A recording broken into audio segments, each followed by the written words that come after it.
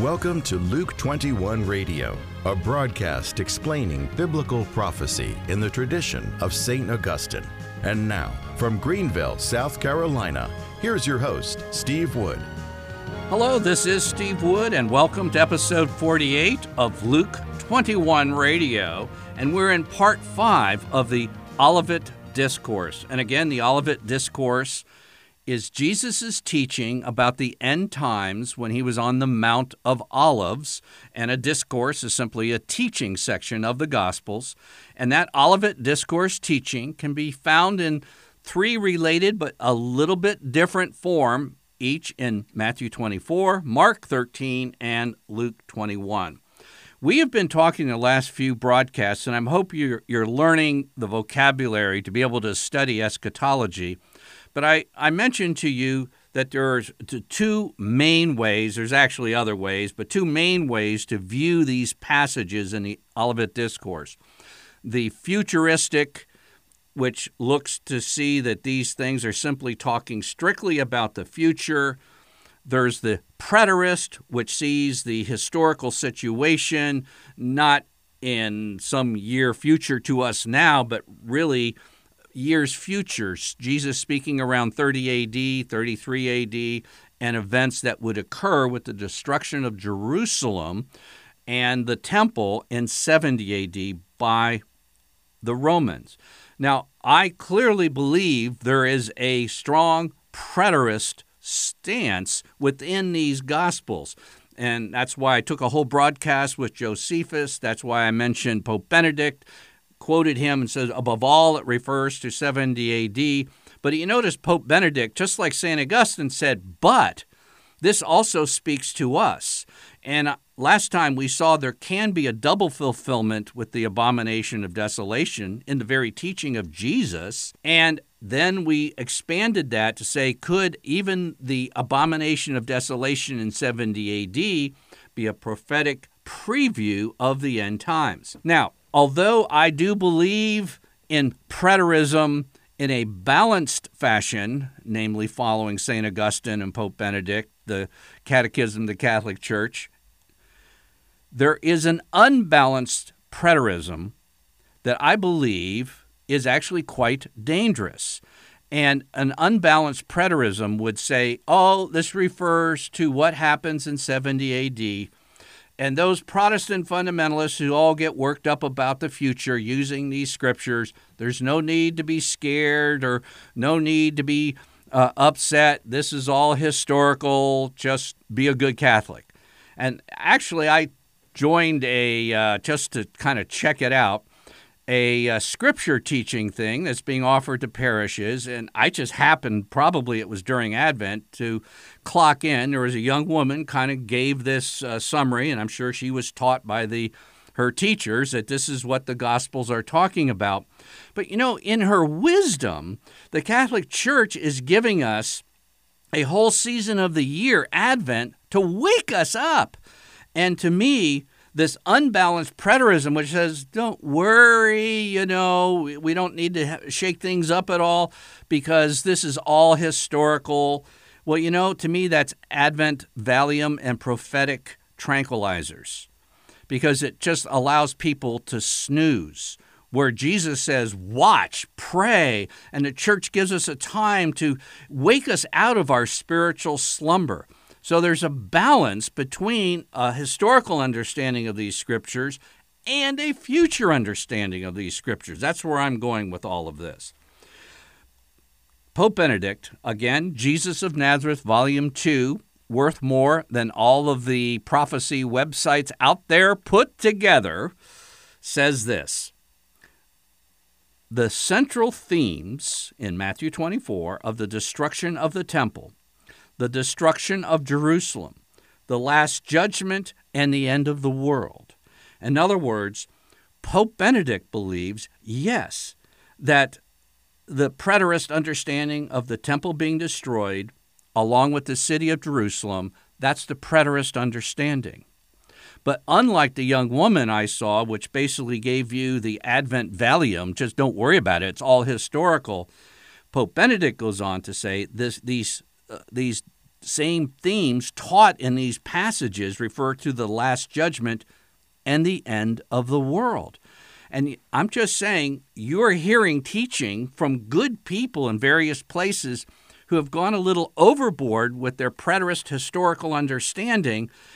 I think some of them aren't even aware that they're teaching something in contrast to Pope Benedict XVI's teaching in Jesus of Nazareth. Just saying. In addition, the Catechism of the Catholic Church, Section 675, which I've referred to in the past, which I'll refer to in the future, and which I'm going to refer to right now, speaks about the Antichrist abomination, which is talked about in Matthew 24, verse 15, we've gone over, as well as Luke.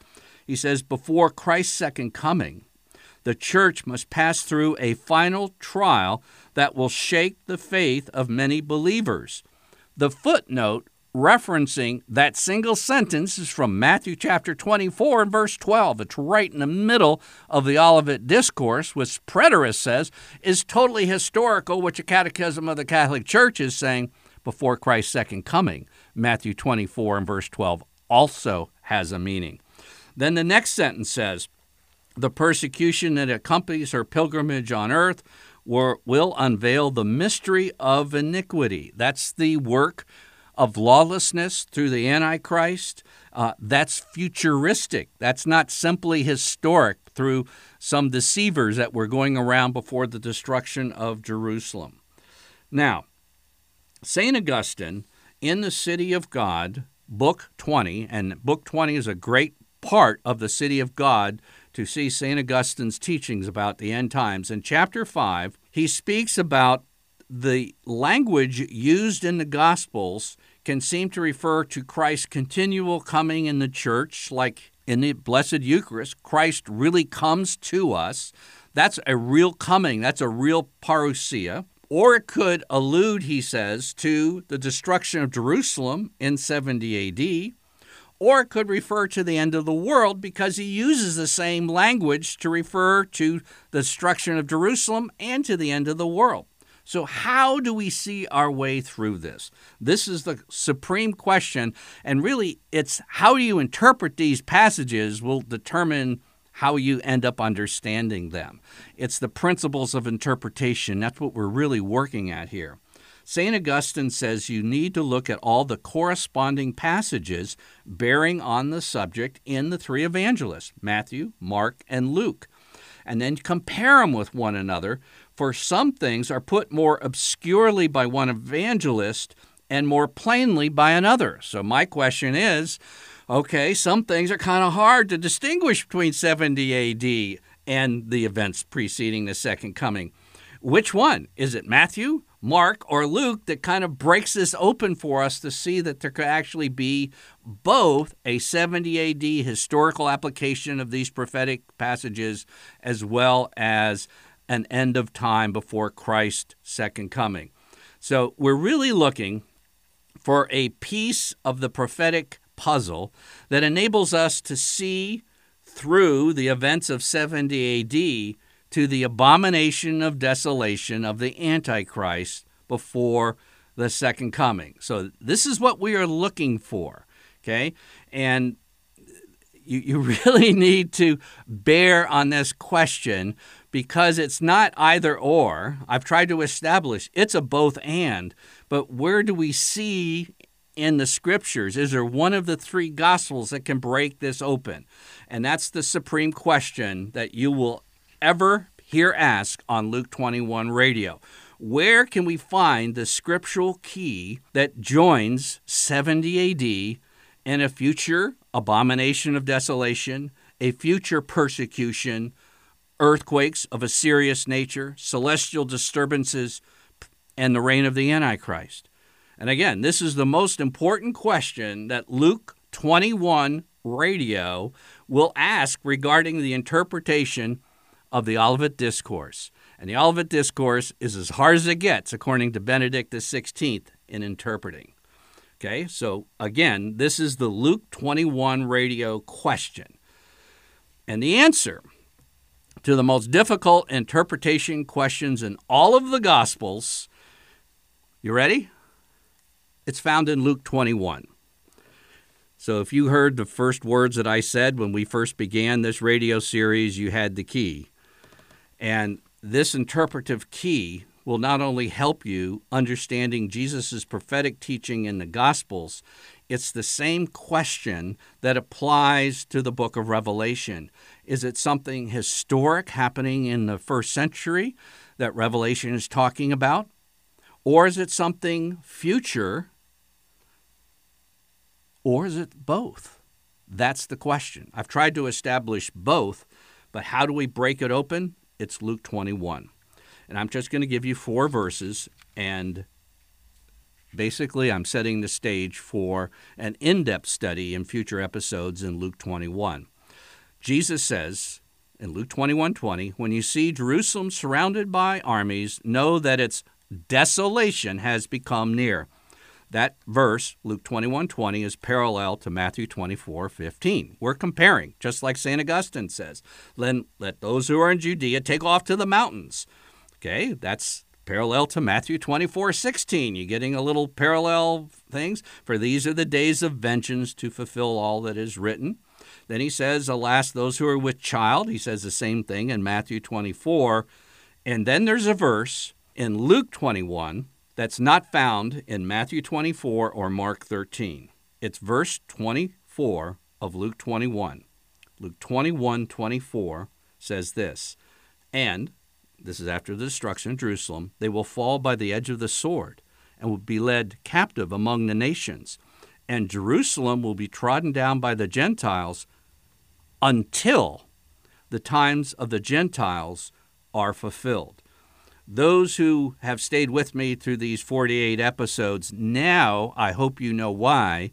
We studied Romans 11, and we saw the times of the Gentiles, so we needed to understand that there's a time period separating the destruction of the temple in 70 AD and the second coming of Christ, that there's a time of the Gentiles in between. That's what Romans chapter 11 is teaching. And Jesus is separating part of the Olivet Discourse with the times of the Gentiles, and it's recorded only by Luke. Well, why is that? Well, Luke is the gospel particularly applied to the Gentiles. Matthew has a very strongly Jewish orientation, where Luke is very sensitive to the Gentile mission, so he includes this Gentile period, which separates 70 AD from the events leading up to the end of the world. And just so you know, Jerusalem is no longer trodden down by the Gentiles as of June 10th, 1967, as a result of the Six-Day War. So, those unbalanced Catholic preterists who kind of make fun of the futurists, maybe we need to listen to each other, and especially listen to Pope Benedict XVI and Jesus of Nazareth, and listen to St. Augustine in the City of God, and know that we have a future ahead that could be very challenging. And rather than being put to sleep by a prophetic tranquilizer, my words would be, wake up, watch, pray. Don't get tranquilized by an overzealous preterism that overlooks Luke 21, verse 24. I'm Steve Wood, your host. You've been listening to episode 48 of Luke 21 Radio. Luke 21 is a radio outreach of Family Life Center International. To learn more about biblical prophecy and to order copies of Luke 21 broadcasts, visit us online at luke21.com.